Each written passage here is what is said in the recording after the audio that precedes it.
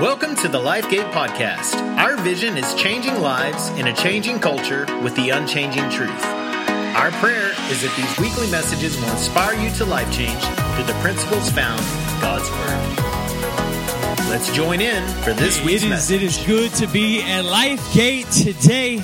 It is good to be with my friends, Pastor Chad, Pastor Amber. I've known them now for 10 years, and it's just awesome to see what's happened in this church as this church has grown and grown and grown, and you're here, and I know they're so proud of you and the pursuit of God upon your lives. Now, I got to be honest with you, my kind of natural tendency or lane is to be loud and obnoxious and to like get up in people's faces, man, like just crazy. I get to do a lot with students, and I know, and I'm balding, middle-aged white guy, and you're like, what are you still hanging out with students for? You got puppies in the trunk, you're trying to sell candy, you got free Wi-Fi in your back left pocket. No, none of that stuff. I just believe in the next generation. The next generation needs Jesus. I like students because students in the first service, they're over here, they're all jumping and going all crazy and stuff. And like when we get old, right, it's like we kind of stop jumping, we kind of stop moving, and like we stop responding. I still like preaching to teenagers because they'll respond, right? I mean, they'll respond, they'll get up, they want to change the world. And some of you already realize that the world's not really going to change, and yet they still believe it's going to. And it's fun preaching to students, but that's not my assignment. My assignment has come in over these next 3 weeks. Can you believe it? I'm going to be here 3 weeks.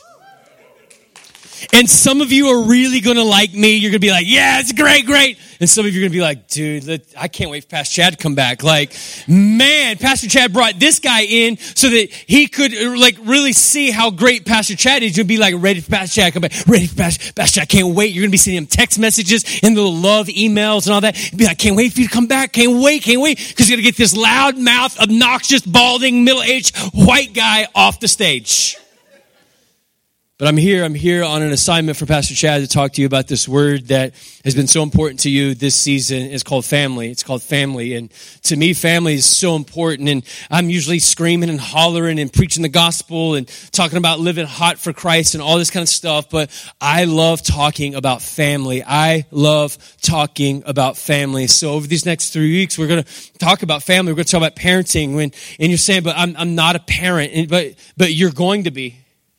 So I'm a student, I'm still in middle school or high school, but you're going to be a parent one day. I mean, it's going to happen. Oh, I know there's the come and go of that, but either way, whether you're a grandparent, you're a parent, you're going to be a parent, or you're a student, we all need family. We all need someone ahead of us and behind us and next to us to really encourage us along the way. Listen, I'm going to be 68 years old. I'm going to have a hearing aid and probably a hip replacement, and I'm still going to need a father.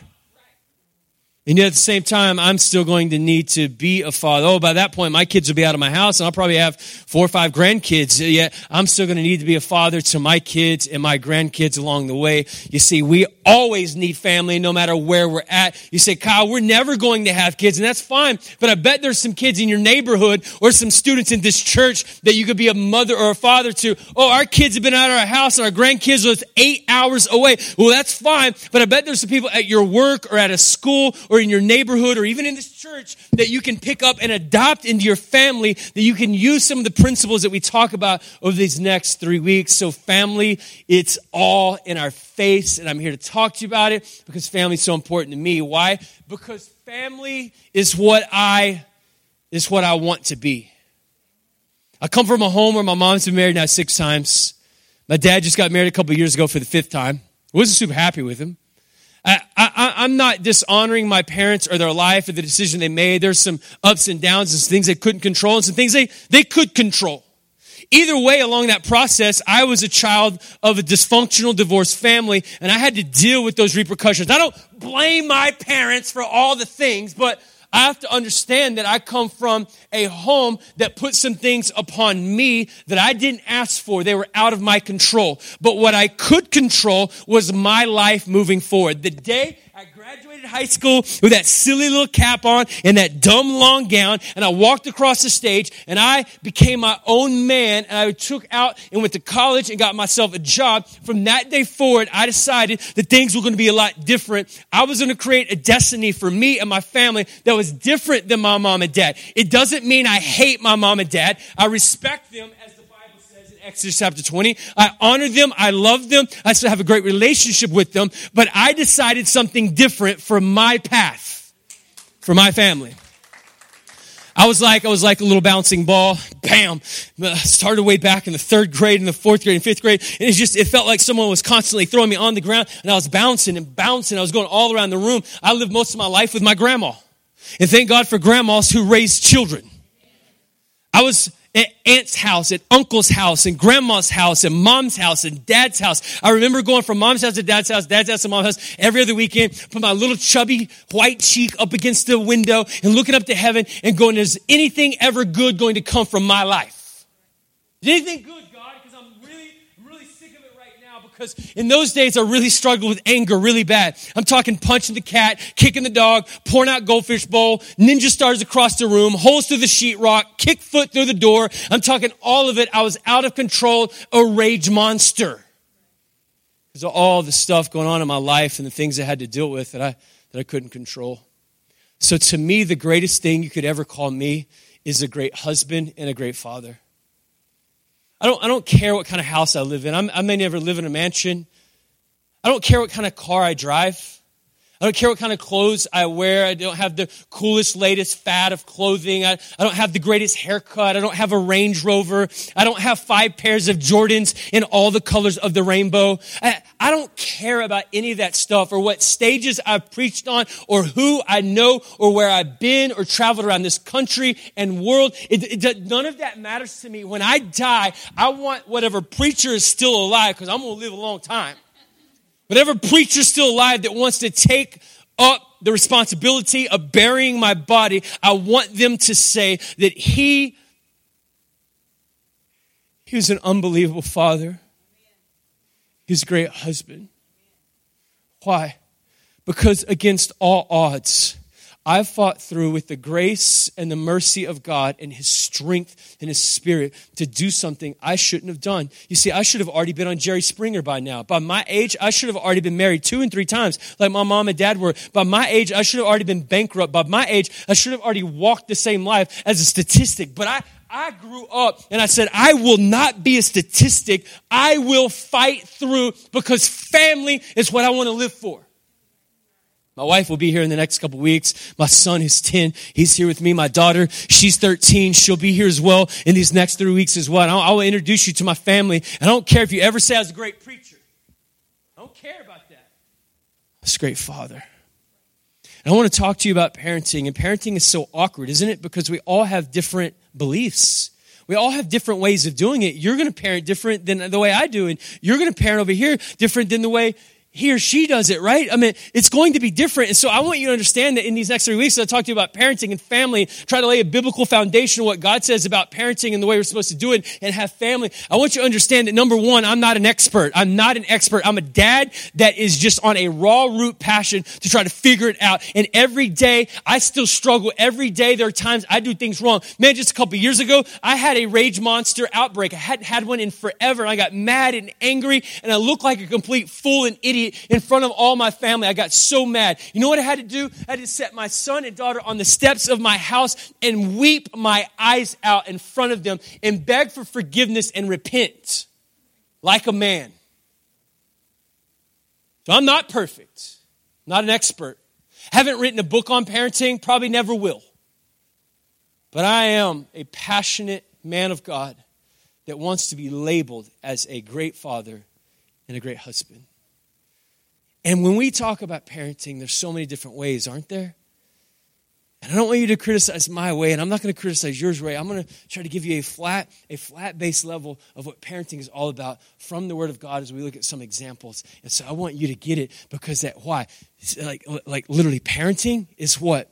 It's the greatest responsibility we have that comes with great challenge, but also great reward, isn't it? Like, it's the hard thing. It's the grit thing. It's easier, dads, you know what I'm talking about, to stay away from home and just focus on work and not deal with the poopy diapers and, Dad, I need some more Cheerios, and Dad, the cartoons won't come on. The satellite dish is not working. I mean, it's easier to just not mess with it and go. And I know dads like that. I have friends like that. They stay at work till 9 and 10 o'clock so they don't have to be with family. It's hard being a husband. It's hard being a wife.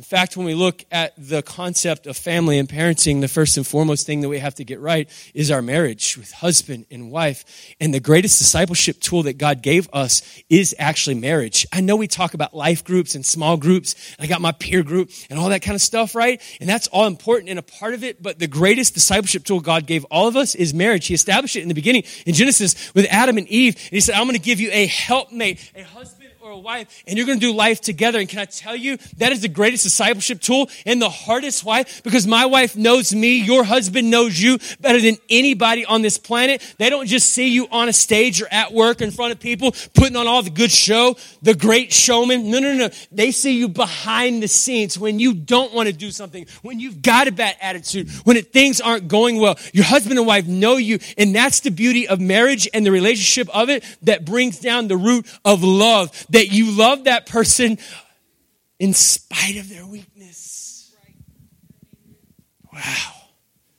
And it all starts with that marriage and parenting and family. And it's the hardest thing. It's the hardest thing, but yet it's the most rewarding, because I've been to a lot of funerals and no one ever gets and brags about the cars they had, the jet skis they had down at the lake. They don't talk about their vacation homes. They don't talk about any of that stuff. When you're at a funeral, what do you talk about? Relationships with family, relationships with friends, relationships. Why? Because those are the things that matter most, aren't they?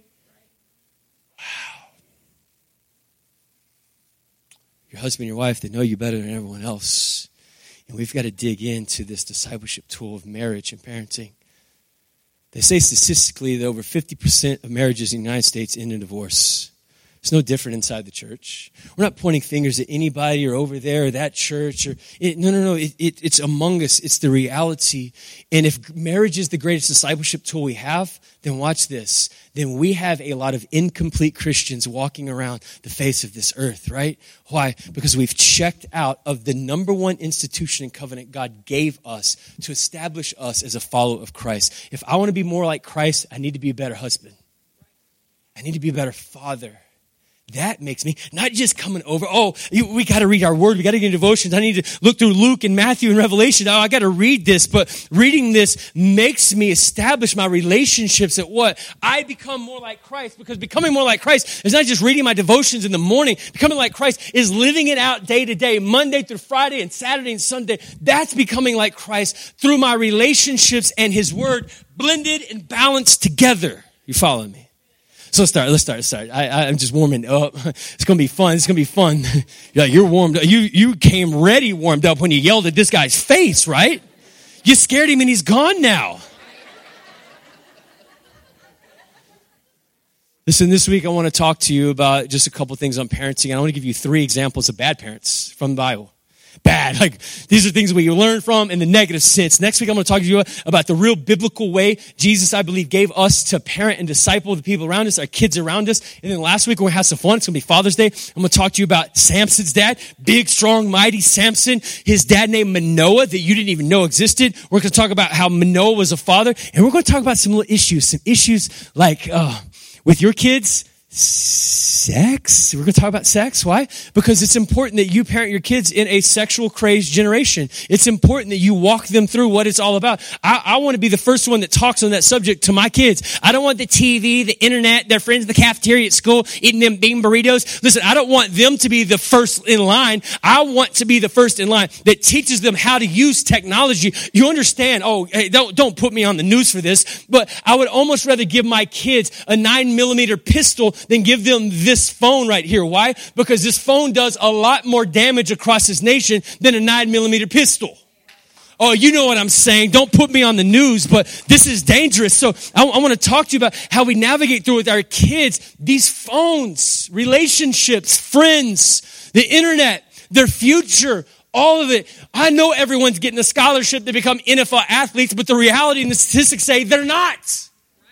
So how are you going to develop your kid beyond the NFL? Because they're going to be a lifelong follower of Christ a lot longer than that scholarship for baseball playing Burleson Select Sports.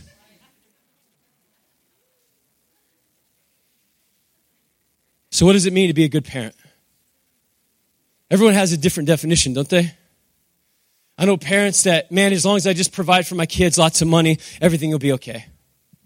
If I'm just here, if I'm just there, so many definitions of what parenting is. And if I could just boil it down to you real quick, parenting is this: it's providing spiritual, emotional, mental, and physical supports to your kids so that they can find and fulfill their God-given dreams and destiny. Their God-given potential. What is being a good parent? Oh yeah, we got to give them food, and we got to get them shoes, and we got to give them their cleats for the soccer team, and we got to get them haircuts every once in a while. I mean, those things get so expensive. I'm about to get some clippers and just start buzzing heads. I mean, that's the way me and you do it, don't we? It's cheap and easy, but man, these kids get expensive. But it's not just physical; it's emotional. I got to stand next to them as they're walking through the bullying at school and all the relationships of boys and girls. I got to be there for them emotionally, and yet I also have to spiritually be authoritative in their life to show them and direct them the right angles and the right ways. So for me, parenting, this is my definition. I'm providing support through physical, spiritual, mental, and emotional ways to help them see and fulfill their God-given potential. That's it. Why? Because all of our kids are going to go on to do different things. Like, it's not all the same. There's no cookie cutter. That's why parenting is so many different ways and definitions. Why? Because some of your kids are going to be professional athletes. Some of them are going to be chefs. Some of them missionaries. One of them in this church may be the next pastor of this church. Some of them may go to do missions work in Mexico or China or Africa. We don't know where they go to become architects or engineers or to be bankers or school teachers or football coaches. We don't know where they're going to go. But as a parent, we have to guide them down the path emotionally, spiritually, psychologically, and physically to help them find what God is calling them to do, and then to do it with all their heart, with integrity and character and so much value, and then be respectable citizens in our communities. That's a good parent. So then how do we parent? By faith or by fear? I know most do it out of fear, don't we? We have helicopter moms and dads, and we try to hover and stay involved, but God just simply says, I want you to do your part and let me do my part, and together through faith, you can raise up a family. You can raise up a family with faith and not fear. And I got to be honest with you. There's a lot of times I slide over to the fear. I get scared sometimes when I read the news and I see what's going on in our schools, and I see what's happening. Sometimes my friends, they're getting text messages, and I hear what's happening in other cities and other places. I get reactive, and I don't want to parent out of fear. I'm just being honest. I don't know if any of you do this, but I got to come back, and I got to come back to God's word and say, out of it, I will trust you, God. Luke 18, the Bible says, they're going to put it behind me. I'll paraphrase for time. Luke 18 simply tells us a story of Jesus and the disciples, and the disciples were kind of tired of the little snotty-nosed kids that didn't make it to kids' church. Hey, get them out of here. Get the kids out. Only the important people. Only the great scribes and religious leaders, the important church people, lots of money. They get a seat at Jesus. And Jesus is like, no. Don't stop the kids from coming to me. Let them come, because this is the kingdom of God right here. The kingdom of God is found in the lives of these children. And so if I could just give you a quick definition of what parenting is again and again and again, it's simply you and I, through faith, taking our family to the feet of Jesus. Don't stop them. Keep them coming. So what does that mean? It means that right now in this church, there are over 40 students. They're going to downtown Fort Worth to serve the homeless and work in the inner city. What is that? It's getting them at the feet of Jesus. You're taking your kids to camp. That's the feet of Jesus. You're coming in here on Sunday morning and coming back for Wednesday nights. And you're doing Bible study and life groups and all those things. It's the feet of Jesus. I'm constantly taking my family, my kids, to the feet of Jesus. That's God's way of doing it. And when we put them at the feet of Jesus, as many times as possible, we'll find that our faith begins to grow and that God will do more with them than we could. He will do more with them than we can. Why? Because we put them at the feet of Jesus. My job as a father to this young man is, yes, to develop him athletically. Yes, to develop him academically through school. Yes. But if I miss the spiritual side of putting him in at Jesus, he'll never fulfill his God-given destiny. Oh, I got to go. I got 10 minutes. Three things real quick that we find in Scripture that in Scripture are crazy bad ways of parenting. Number one, there's this guy in Judges chapter 11. They're going to put it on the screen. You can research it for yourself. I give you the Reader's Digest version. There's this young man named Jephthah. He was born to a prostitute's home. dysfunctional. He was raised with all these half brothers and half sisters, and in the end, they ended up kicking him out of the house because he wasn't one of them. Wait a second. We got mom and dad. You're you were born of a prostitute. Get out of the house. And so he had a little piece of chip on his shoulder, right? And he was mad and upset. He went away. The Bible says went to another country, collected himself with worthless fellows. His brothers kicked him out, ended up being in a fight. Well, during the fight, they knew they needed Jephthah to come back and help fight. Why? Because through this process, he became a mighty warrior. He developed leadership skills to really kill it in battle. They called Jephthah back, and Jephthah goes, yeah, this is my chance, my moment. I'm going to show them that they should have never kicked me out. Can you see it? But before he went to be kicked out, this is what he said to God. It says, can you go to that next slide there? It said that Jephthah made a vow to the Lord and said, if you will give the Ammonites into my hand and whatever comes out of the doors of my house to meet me, when I return in peace from the Ammonites, it shall be the Lord, and I will offer it up as a burnt offering. What was Jephthah doing? He's saying, God, I'm so willing to make a success out of my life that I'm willing to sacrifice what's in my house. But I don't have time to preach all this, but man, you go research it. It's powerful. He literally sacrificed that afternoon, his daughter, who came running out of the house to meet him. Who came out the door? His daughter, who had never experienced life. The Bible says she was a virgin, and in her request, she said, Dad, let me go celebrate my life and my virginity. And he did. He gave her 3 months to go and celebrate and enjoy life. And she comes like home, and he literally slaughtered his own daughter on the front lawn of his house. For what? His success. Oh, they didn't do that. Oh, yeah. Go read the Old Testament and see how many gods they served that required a child sacrifice for their own success, fertility, for winning of wars. Go look through Scripture how much child sacrifice there was. And you say, Kyle, but it's 2018. We don't sacrifice our children anymore. Did you turn your iPhone off?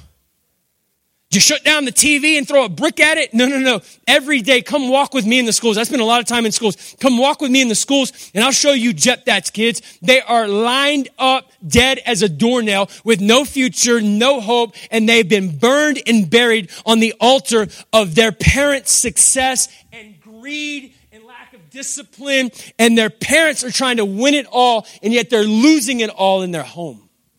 Jephthah's kids. Got a whole generation of them. The sacrifice on the altar of their parents' greed, undisciplined. It's ugly. So what do you do, Kyle? What's the remedy? If that's a bad example, we have to do both. There's a balance. We have to go do business. We have to go have ministry. We have to go change the world. We have to, but at the same time, we can't forsake our kids. Then I could just give you a nutshell. I've seen the pendulum switch to where the older generation worked, and abandoned their kids and didn't spend any time with them, and they literally sacrificed their kid. But I see a generation coming up of millennials now, 20 to 35, that are now forsaking their business, and now the kids are the idol. It used to be work was the idol, and the kids were on the back burner. Now it's the kid is the idol, and the work is on the back burner. And we're in trouble either way, and the balance is simply this, that we do work and family together in faith with Christ, that he works out all the details. Listen, I don't know how many millennial parents now, they're like, my son, he's going to be president of the United States. My son, he's going to be the quarterback of the Cowboys. My son, my daughter, have you seen them? Look how many pictures I post on Instagram and Facebook, and they're just great. And you're like, whoa, somewhere along the way, you cannot make your kid an idol, nor your job an idol. It's both that God is the idol that we follow and serve, and he can, I don't know how he does it, he can bring both together to give you success in both areas without you sacrificing your family. Second, I got 5 minutes. You're going to go fast right here. In Matthew chapter 20, there's a mother that we believe was put up by her 2 sons, James and John. She went to Jesus at request of the boys to ask if her sons could jump lines of authority. And when Jesus came into his royal reign of power, that the boy, James and John, sat at his right hand and left hand, seats of authority and power, seats that you were supposed to work for and drive through and be through the process. And she just wanted her sons, her teenage boys, to jump through and go straight to the top without work, without ethics, without character, without paying the price. Sound like American parents today? Just let my boy go straight to the front of the line. oh, principal, I've been a lot of time with principals. Oh, my son has never done anything wrong. He's never messed up. He should be varsity quarterback. He should be top of the list. He should be number one in the academics. He should be. And parents, just like this mother in Matthew 20, trying to skip the process, but Jesus inverted, or he turned over the triangle, because the mom thought the triangle was everyone's at the bottom and you got to work to the top. And she wanted her boys to be straight at the top. But Jesus flipped the triangle and said, no, everyone's at the top and you're working your way down to the bottom, because the kingdom of God is actually a descending order. In order to be first, you got to be last. So what this mom forgot to do is to teach her kids how to sit, serve, and sacrifice. And so it is with us, isn't it? I got to teach my son that there will be a day, son, but not now. You got to wait your turn. You got to pay the price. Come on, this is some old World War II veteran talk, isn't it? You got to wait your turn. You got to sit, soak, sit. It wasn't until Jesus was 30 years old until he started doing miracles. What did he do for 30 years? He sat and learned and absorbed. Sit, serve, and sacrifice. And we got to teach our kids the same.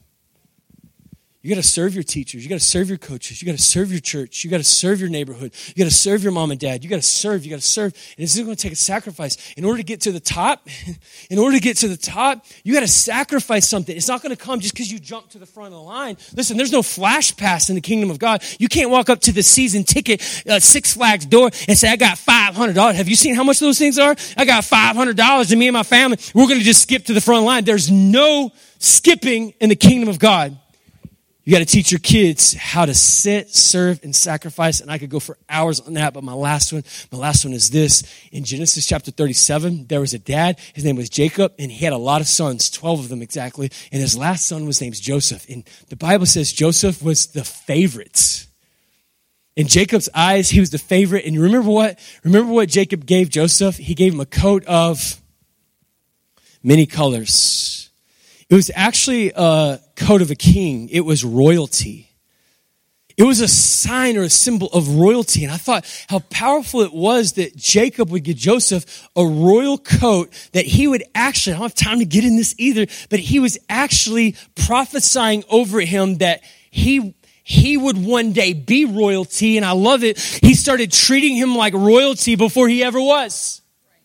And he did, remember? He jumped up all the way to the top. He was with Potiphar and king and all the people of the land. He was over all the famine and the feast. I mean, Joseph did, and as a young kid, his dad gave him that coat, and it was an act and a symbol. But where did Jacob go wrong? He did it in front of all the brothers. And it created division and separation. He started treating one different than the others. And then when Joseph had his dreams, the two dreams, what did he do? He went to the brothers and made it even worse and told them the dreams. And the dreams didn't belong in the brothers' heads or hearts, but the dreams belonged back to the father. He should have went straight to daddy and told daddy the dream. But he didn't. He went to the brothers. Our dreams come from... We'll get into this next week.